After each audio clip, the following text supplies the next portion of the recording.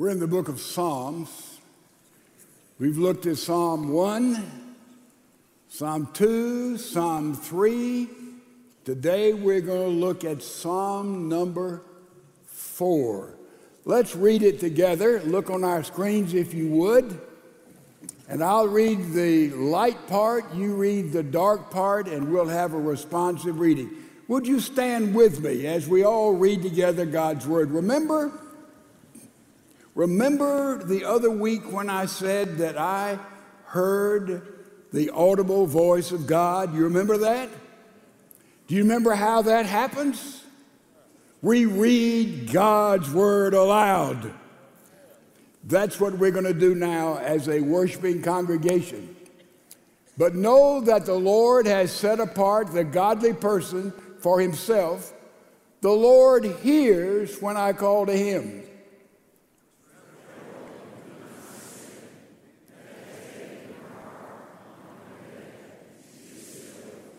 Selah. Offer the sacrifices of righteousness and trust the Lord.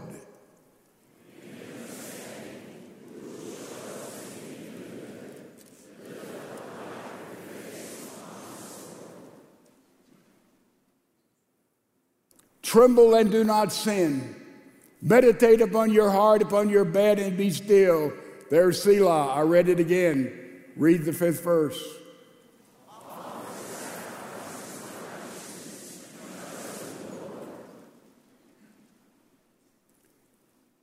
Many are saying, who will show us anything good? Lift up the light of your face upon us, Lord.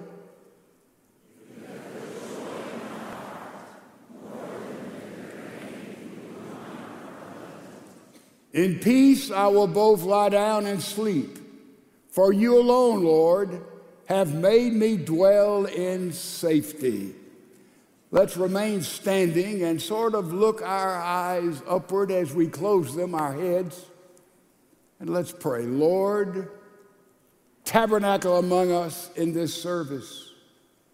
May no one who is present not feel and know that you are here, speaking truth to our mind, our hearts, our emotions, and the very center of our lives.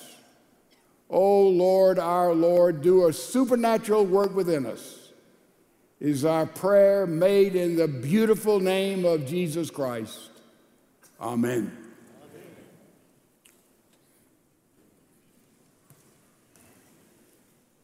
For 136 years, the United States has celebrated Groundhog Day. It has no scientific meaning except in a little town in Pennsylvania, they bring out a groundhog, as they did this past Thursday. And if the groundhog sees its shadow, the groundhog is frightened and runs back in a hole for 24 days because there's more winter to come.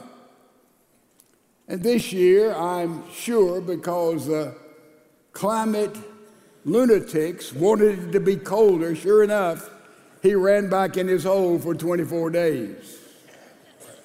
When I think of Groundhog Day, unfortunately, I think of a movie that maybe many of us saw way back 20 plus years ago called Groundhog Day. And what happened, a man who was sort of a unscrupulous thug-like person, like many of us here, he kept making the wrong decision, and it went over and over again with tragic results. And that happened again and again and again and again. And they called it Groundhog Day until finally, eureka, there was an awakening, and he made different choices, and it changed his life. A lot of people think that history is cyclical. And if you keep making the wrong decisions, history is cyclical. Hegelian dialectics, that was his whole theory of history. He said there was a thesis, there was an antithesis, And then there was the synthesis. In other words, you decide this, someone else decides something else, and finally you come together in the great synthesis. And a lot of people think that's exactly what we ought to do right now in this moment in history. Just everybody come together, everybody compromise any basic principles. The important thing is togetherness, and history becomes cyclical like that. But God talks about linear history. Linear history. And therefore, there's always a conflict there, but if we keep making wrong decisions in the United States of America, we're going to experience over and over again the groundhog experience of Bill Murray in that movie. Look at some of the decisions we're making over and over again. This is the first week of February. Right now, February 1812, the Russians gained a foothold on American soil by establishing Fort Ross near San Francisco. This positioned Russia to take a key role in the expansion of the U.S. West Coast. Does that sound anything like something that we are experiencing today? First week of February 1861, states that had seceded from the Union formed the Confederacy. This marked the greatest divide in the history of our country, and 618,222 Americans died in battle, the most devastating event in history. A country divided. Do you hear anything about our country being divided today? First week in February 1937. FDR announced a plan to expand the Supreme Court to include 15 judges. His opponents quickly pushed back, and the term "pack the court" filled the headlines. Have you heard anything like that today?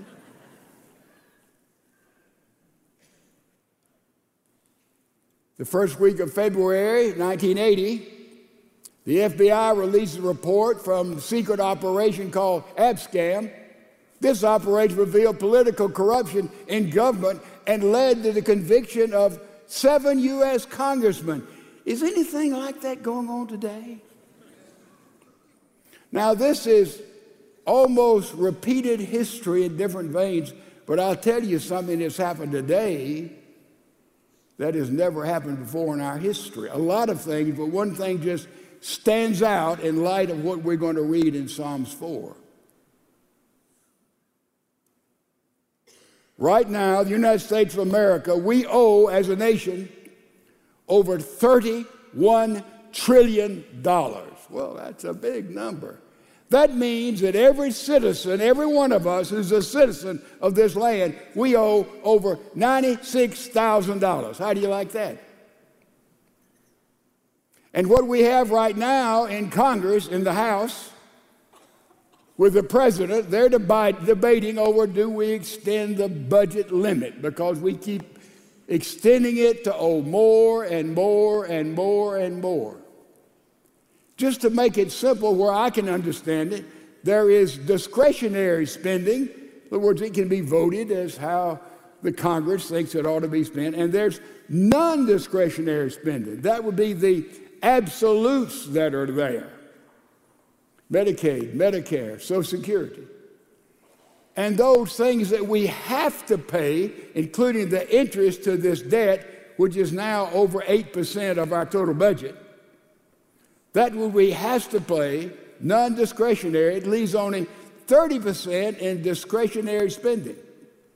Now, historically, guess what we've done? For more successive administrations, roughly, the U.S. government has spent $1 trillion more than it takes in.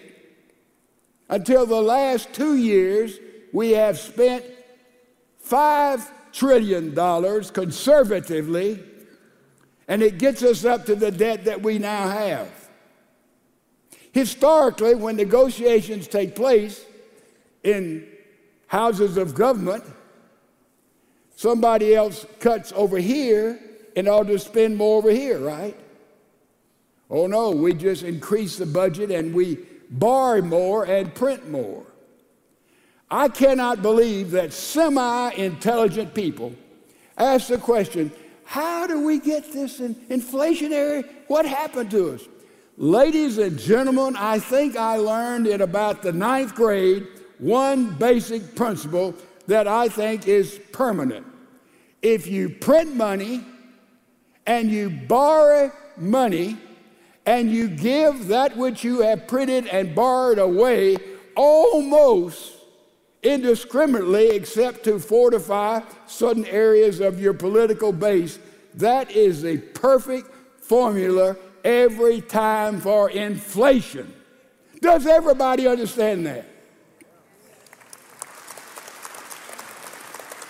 If any family, any business, regardless of size, continues to spend over a period of time more than they take in, what happens? The family, the business is destroyed, and we've got a bunch of incompetent, absolutely, I think, evil people getting us into a place in which there will be no return economically. There are some ways, and I won't enumerate them, I'm not conversant with all of them, that we can turn this thing around. But ladies and gentlemen, I don't think we have a lot of time. So here we are. There is a flood taking place that is completely capturing maybe over half of our country, I hope not, their minds and their hearts and their sensibilities. And therefore we see America slowly but surely, too fast for most of us, I think, imploding in and of itself. Now you see this in Psalm 4. Well, you're going, no, you see it in Psalm 4. We read in Psalm 3 how Absalom, the son of King David, forwarded a revolution as he went around on every time a decision was made by David and by those in power, Absalom would go and take the very opposite course. In other words, he set up a new system of justice that was contrary to biblical principles that David tried to operate on the basis of true truth of the Scripture. And therefore, he changed the whole system of justice. Absalom went around and he changed the history of Israel. Absalom went around and he pushed out any precedent. And now we see in Psalm chapter number 3, we see that he is engulfed, he's surrounded by thousands of people. David and his little band, as they fled from Jerusalem, the king fled barefooted, covered himself, was weeping and broken, and now he goes across the Kidron and he climbs the other side. Remember, he sends the Ark of the Covenant back, the presence of God, and now he goes over the Jordan and he is hiding and he is desperate and he is afraid. And remember that little phrase, Psalm 3. The bottom's falling out and the economy is totally broken, as is hinted to in this 4th Psalm. And David says, there's no hope. It's all over. The kingdom, the people of God have been exploited and pressed down. And then that little phrase, but thou, O Lord. Is that a great phrase? Whatever's going on in my life, whatever's going on in your life, however we're oppressed, we're confused, we're broken, we're sick, if we can look up and say, but thou, O Lord. David did that.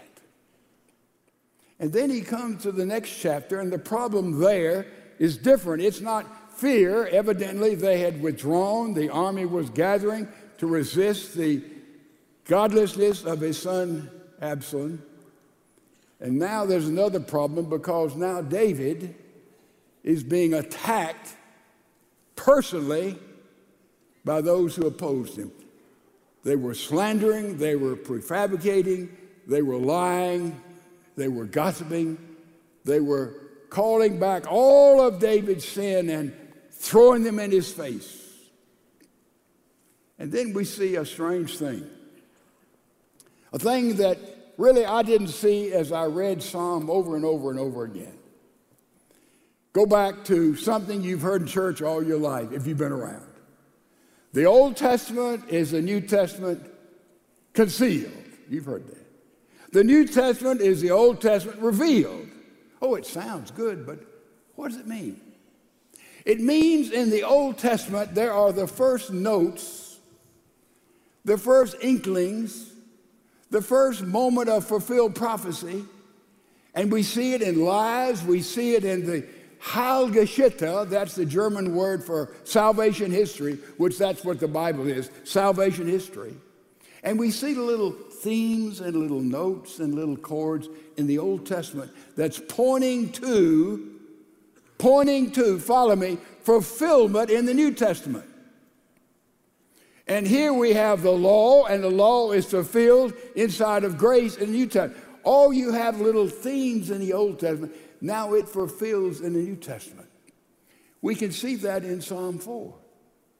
And it is a beautiful picture of what happens in the New Testament as we see the gleam of it in Psalm chapter number 4, pointing to the fulfillment of it, follow me, in the New Testament. Open your Bibles, Psalm chapter number 4, middle of your Bible. I love Psalm. All the men can find it. Psalm chapter number 4, verse 1 and 2. Answer me when I call, says David. By the way, this is called the evening psalm. This is a psalm to be read at night before you go to sleep. And Psalm 3 is the morning psalm, a psalm you'd read in the morning. And here it is.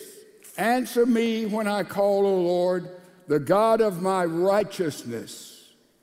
You have relieved me in my distress. Be gracious to me and hear my prayer. By the way, this is the word of salvation. Well, that's a New Testament word, isn't it? But here we see the gleaming, the typology, the pointing to salvation.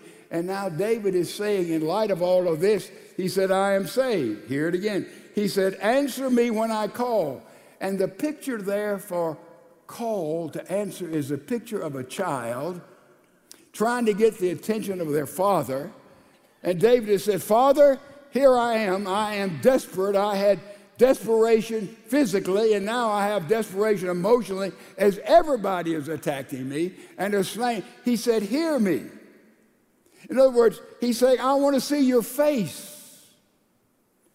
When I'd been away from home for a day or two, I went back, and my boys were young, and Ben was, I don't know, 3 or 4 years old. I'll never forget this. I came in and probably gave some little gift and talked for a minute, and I sat down in my chair, and I got all my papers out, and I had a newspaper up reading what had happened. And Ben's still on the floor playing, talking to me. And I'm saying, okay. And then all of a sudden he gets up, I'll never forget, he just crashed through that paper in my lap, got right in my face, pulled my face around his. He said, Daddy, I want you to look at me when I talk to you. This is what David is saying here. He is way alienated from family, from friends. He's desperate, and now he calls to God when all of those who are slandering him and bringing up old sins that had long since been forgiven, and he says, I want to look at your face. Boy, have you ever felt like that? God, I want to see your face. And this is exactly the picture we see here in this psalm. Answer me when I call. O God of my righteousness. You have received me, relieved me in my distress. That's salvation. Be gracious to me and hear my prayer. That's when we are saved. O sons of men, how long will you honor How long will my honor become reproach? How long will you love what is worthless and aim at deception? Two parts of salvation here. By the way, this is sort of a preamble. This is the planting of seeds that will be fulfilled in the New Testament, and this is salvation seen here in the Old Testament. And first of all, it is a personal salvation. That's what we need first of all, personal salvation. Here's the word grace. Here's the word renew. Here's the word I'm in relationship with you. Here's the word he's saying I am now righteous, not in and of David himself. We're never righteous, but God in Christ makes us righteous. This is the early notes, the early chords, what we're going to see in fulfillment in salvation. It is a personal salvation. A guy went on the beach and he waded out of the water, as many of us have, all of us have. And he gets out there and all of a sudden he steps in a hole, a cliff. He just falls down. He thought he was wading and he bobs up. He said, "Help me, save me, I can't swim." And the guy sitting on the beach says, "I can't swim either, but I'm not making such a fuss out of it." You see, the guy who was over his head, man, that was personal, wasn't it? The guy on the beach had the same problem. He was doomed himself, but he didn't know it yet. But what David is talking about, I want personal salvation. I have been drowned by the rebellion of my son and half the nation, and now I have come up, and he sees that he has been saved. That's personal. Then the second part, it's more than personal, it's practical salvation. That's the guy who's going down. Verse 2, "O sons of men, how long will my honor become a reproach? How long will you love what is worthless and aim at deception?" Are you around people all the time that are negative, critical? Every glass is half full. No matter what comes up, they see the dark side of it. I read this week that the oldest living person in the world today, as far as we know, is a woman in Spain who's 115 years old. 115 years old, and she's evidently bright and spry. So when somebody lives a long time, always the question is asked, what do you attribute the length of your life to? And they say all kinds of things if you've studied that or bumped into that through the years. You know what she said? I attribute my long life to staying away from people that are toxic. That's good counsel, folks. And what David is saying, I'm in Christ, I'm saved, I'm righteous, but there's these toxic people around me that will keep on blasting away at all of my sins, past and present. And he said, I want salvation from them. Personal, relation with God, and then salvation from all the toxicity that surrounds so many of us. Salvation, verse 1 and 2. And then we look at verse 3 and 4. It is sanctification. See, these are New Testament words, but we see the introduction to them there in the Old Testament, as with so many things. He said, but know that the Lord has set apart the godly man for himself. He has set us apart. The Lord hears when I call to him. Do you know that? He says, therefore, tremble and do not sin. Meditate in your heart upon your bed and be still. This is sanctification. He said, I have been set apart. David knows that all the challenges that's facing him, it is a process of God has setting him apart, and he's finding out how God has indeed blessed him, how God has indeed used him, how God had indeed called him, how God indeed is challenging him for the future. How do you know? What are some little things or big things that come up in life and you say, you know, God's purifying me. God is cleaning up my act. God is challenging me. And we get those little words of assurance. I read this and I thought about when Joe Beth and I were first married. We've been dating 5.5 years. I went to be an interim pastor of a church in Spartanburg, South Carolina. And I was there for the summer, and we got in my car, and we had a little bitty cart we pulled behind us that had literally everything we owned. And what was in that cart was the wedding presents we got. That's all we had. So we're making our way back to Southeastern Seminary at Wake Forest, where I'd been 1 year before we got married, and she'd finished college. And we get to the seminary, I had maybe $400 to our name, period. That was it. And we drove all the way to Wake Forest. We had no place to stay. She didn't have a job. I'd already tried to preach for some churches, but I wasn't married. I didn't have a wife that played the piano. Therefore, those little churches wasn't interested in me, besides being a poor preacher at that time, and still. Anyway, we go to Wake Forest. I get in line to register. Long line. I'm in the middle of the line. I'm in front of somebody I know fairly well from the first year in seminary, behind somebody I knew casually. So as we're waiting in line, we're talking, and I said, I got married. Oh, good. And I said, Joe Beth needs to find a job. And boy, I know jobs are scarce all around there. All the students, all the colleges, universities, there in the Piedmont area. And he said, my wife works at NC State, and they're looking, a professor is looking for a secretary to help him write his thesis. And I'll never forget what his thesis was. The hog phase in eastern North Carolina. He was writing a thesis on how hogs were dealt with in eastern North Carolina, and he did it and got a PhD, folks. Anyway, Joe Beth went and applied for that job, and he said, my wife's going to work. Why don't you let her write, and she can apply for the job and maybe get it? I said, that's great. And I said, also, I don't have any place to stay. I didn't plan on that. You know how advanced planning it was. And the guy behind me said, everything on the campus is full. Every apartment, everything is full. But he said, there's a dorm mother named Mrs. Winders, and about 10 miles from town, she has a real log cabin. Not one that's been made by who knows what, but a real log cabin, and she rents out half of it to students. And I said, that sounds like perfection. And so I go and see Mrs. Winders and Joe Beth, and we see this log cabin. It is so romantic. I'm telling you, you go up these steps to sleep in a loft, literally. It was one room, a little kitchen, a little sitting area, log cabin out in the woods. Boy, what you can find a better place than that in the planet and go to school. Joe Beth goes to Raleigh.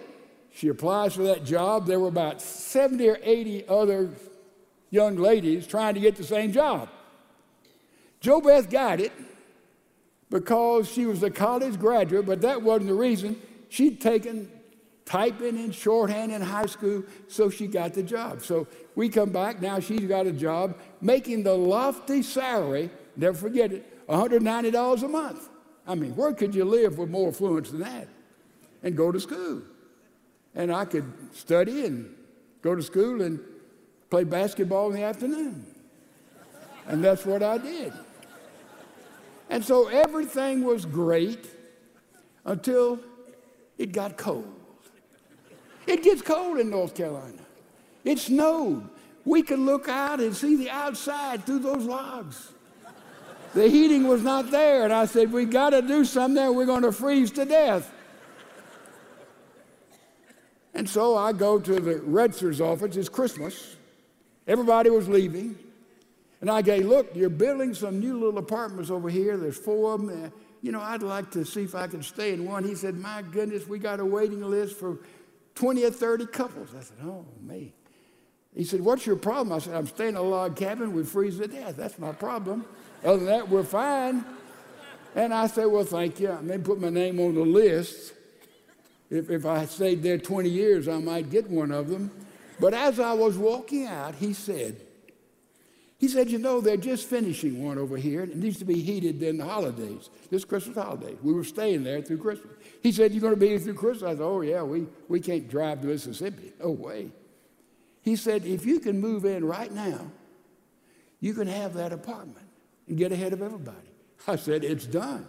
He said, now you got to write a check for $40, down payment, that you're legit, and it's yours. I said, great. So I wrote a check for $40. I gave it to him, and I drove back in, picked up Jo Beth. I told her now she had a job. Now we're getting a brand new little one-bedroom apartment there on the campus. It was super, and I told her about it. I said, I just wrote a check for $40. She said, how much? And I said, well, $40. She said, she looked it up. She said, we only have $11 in the bank. So I had written a bad check to a seminary that was training me to be a pastor and supposedly a man of God. And I didn't know what to do. See, the campus was empty. All my friends were gone. I had no way back then to get $40. And I knew they would probably cash it during the holidays, and there I'd be, pastor to be, or not to be, passed a bad check to the seminary. So we're driving in, and we're praying and wondering and saying, well, I don't know, where we could get $40. I was trying to think. See, the campus closed down. It was snowy. I mean, it was all over. And we go by our post office box, and we open the box, and I had an Aunt Gladys, who was like my second mother. They had no children. And I'd heard from her a little bit, but not in a long time. We pulled out an envelope, and I opened the envelope, and there was two $20 bills. She was a beautician, fixed hair in her home. And that $40 was like 100,000 to some of you here. And I looked at that, looked at Jo Beth. I said, but thou, O Lord. You see, God affirms so many times when we're seeking to walk with him, things that happen that we say, boy, it's an accident, it's circumstantial, but thou, O Lord. That's what David was experiencing in sanctification. And then the next thing is worship. Powerful thing of worship. Verse 5, offer the sacrifices of righteousness and trust in the Lord. Verse 6, many are saying, who will show us any good? Lift up the light of your countenance upon us. What does that mean? Lift up the light of your countenance. It's, Lord, I want to see your face. Lord, I want to see your face. I want to see your face. Serve the Lord with gladness. Come before his presence with singing. Know ye that the Lord, he is God. May the Lord bless you and keep you. May the Lord make his countenance shine upon you and be gracious unto you. Oh, yeah, and give you peace. The face of God. Does anybody here want to see the face of God? The smile of God. Boy, how is that possible? Listen, we have to understand one basic premise of life. God created all of us so that we could know him and so he could know us. But how do we see him? How do we see the very face of God? Quickly follow me. You have to think and concentrate for a moment. You remember when Jesus was crucified? A lot of things supernaturally happened.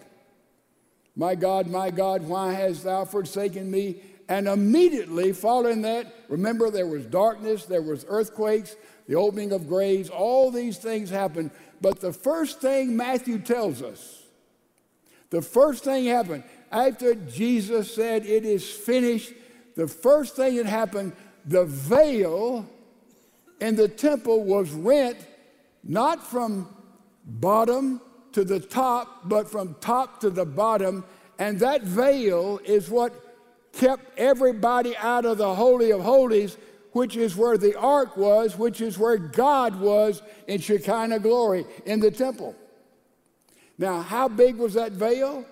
It was 60 feet high, which is 10 feet higher than that window right there. It was 30 feet wide. And when Jesus died, the veil was torn. The veil was about 8 inches thick, 3 colors, 4 colors.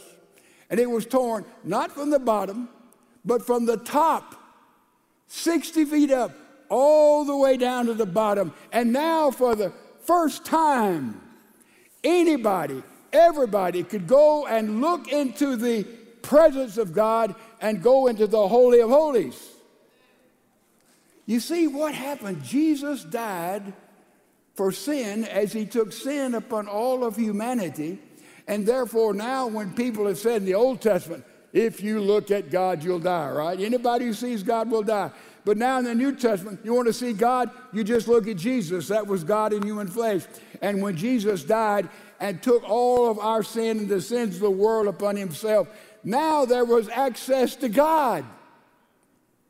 We can go because if David talks about the righteousness of God in his life, we can go, we can look into the Holy of Holies and we can see into the Holy of Holies, and nobody went in there during the days of the temple except the high priest once a year to make a sacrifice on the altar. But Jesus made the total sacrifice and made the smile of God, the presence of God available to everybody. Now, let me ask you something. Why is it that so many of us have stayed outside of the Holy of Holies? Why have we just never gone in and never experienced the face, the literal presence of God? Why haven't we gone in? We can be qualified because Jesus in Christ has made you and me righteous, right? We've been forgiven, we've been cleansed. Why do we not go in? Why do we sort of stay outside and not ever see the smile of God? You know why? It's because we still have a lot in our lives that has not yet been crucified. Galatians 2:20, a lot of us know it. A lot of us are familiar with it. I was crucified with Christ, nevertheless I live, yet not I, but Christ lives in me. Well, I was crucified with Christ. Have I really been crucified with Christ? Let me tell you something about being crucified. Being crucified means blood is shed, right? Can you have a crucifixion without the shedding of blood? Can anybody here be crucified without the shedding of blood? And what we've done, we've taken the cross and we've eliminated the cross because, by the way, when you get on the cross, you die. Death is never good. Death is never fun. Death is horrific. Death is a result of sin. And therefore, if you and I are to know something of the very smile of God, the countenance of God, we have to genuinely go to that cross. And the cross is horrible, it's horrific, it's brutal, it's painful, and experience something of the pain in your life and in my life to be crucified, and when we stay there and we die. What is the veil that's keeping us from going in the Holy of Holies? It's the veil of flesh and pride and self that covers our hearts and our minds, and that has to be crucified and cut out of us in order for us to be able to go into the Holy of Holies and see the smile of God. God doesn't keep us hanging on the cross forever, folks.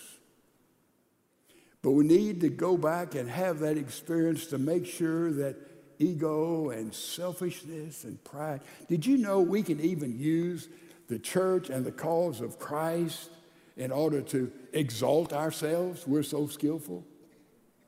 Yeah. But when we go to that cross, he cuts out, there's blood, there's shed, there's confession, and all the self and selfishness and ego and chicanery and hypocrisy and gamemanship goes away, when he cuts out all of that veil that keeps us from him, then we can go by the grace of God with humility into the Holy of Holies and see the smile on his face. Deep water, ladies and gentlemen. But that's what David has taught us in Psalm chapter number 4.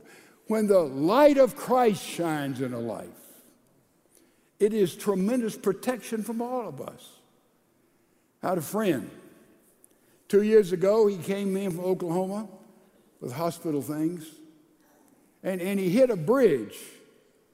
The sun was shining that day, but in that bridge, he didn't see it. There was black ice. Black ice came, though the sun was brilliantly shining, he thought nothing. My goodness, he could have no problem. What happens on a bridge? There's a big side of the bridge, and under that side, the sun has not hit it yet. There's black ice. And he hit that black ice. He began to spin around and around. He had children in the back seat. He locked on an 18-wheeler, and somehow, though it ripped his whole side of his car like opening a can, no one was hurt. He was back there just last week, a couple of weeks ago, during all the freeze. He came to the same bridge. Guess how he approached that bridge? Oh, yeah, cars were banged up all around him, a 2-hour wait, but he didn't because he pulled over the side because he had experienced that black ice before.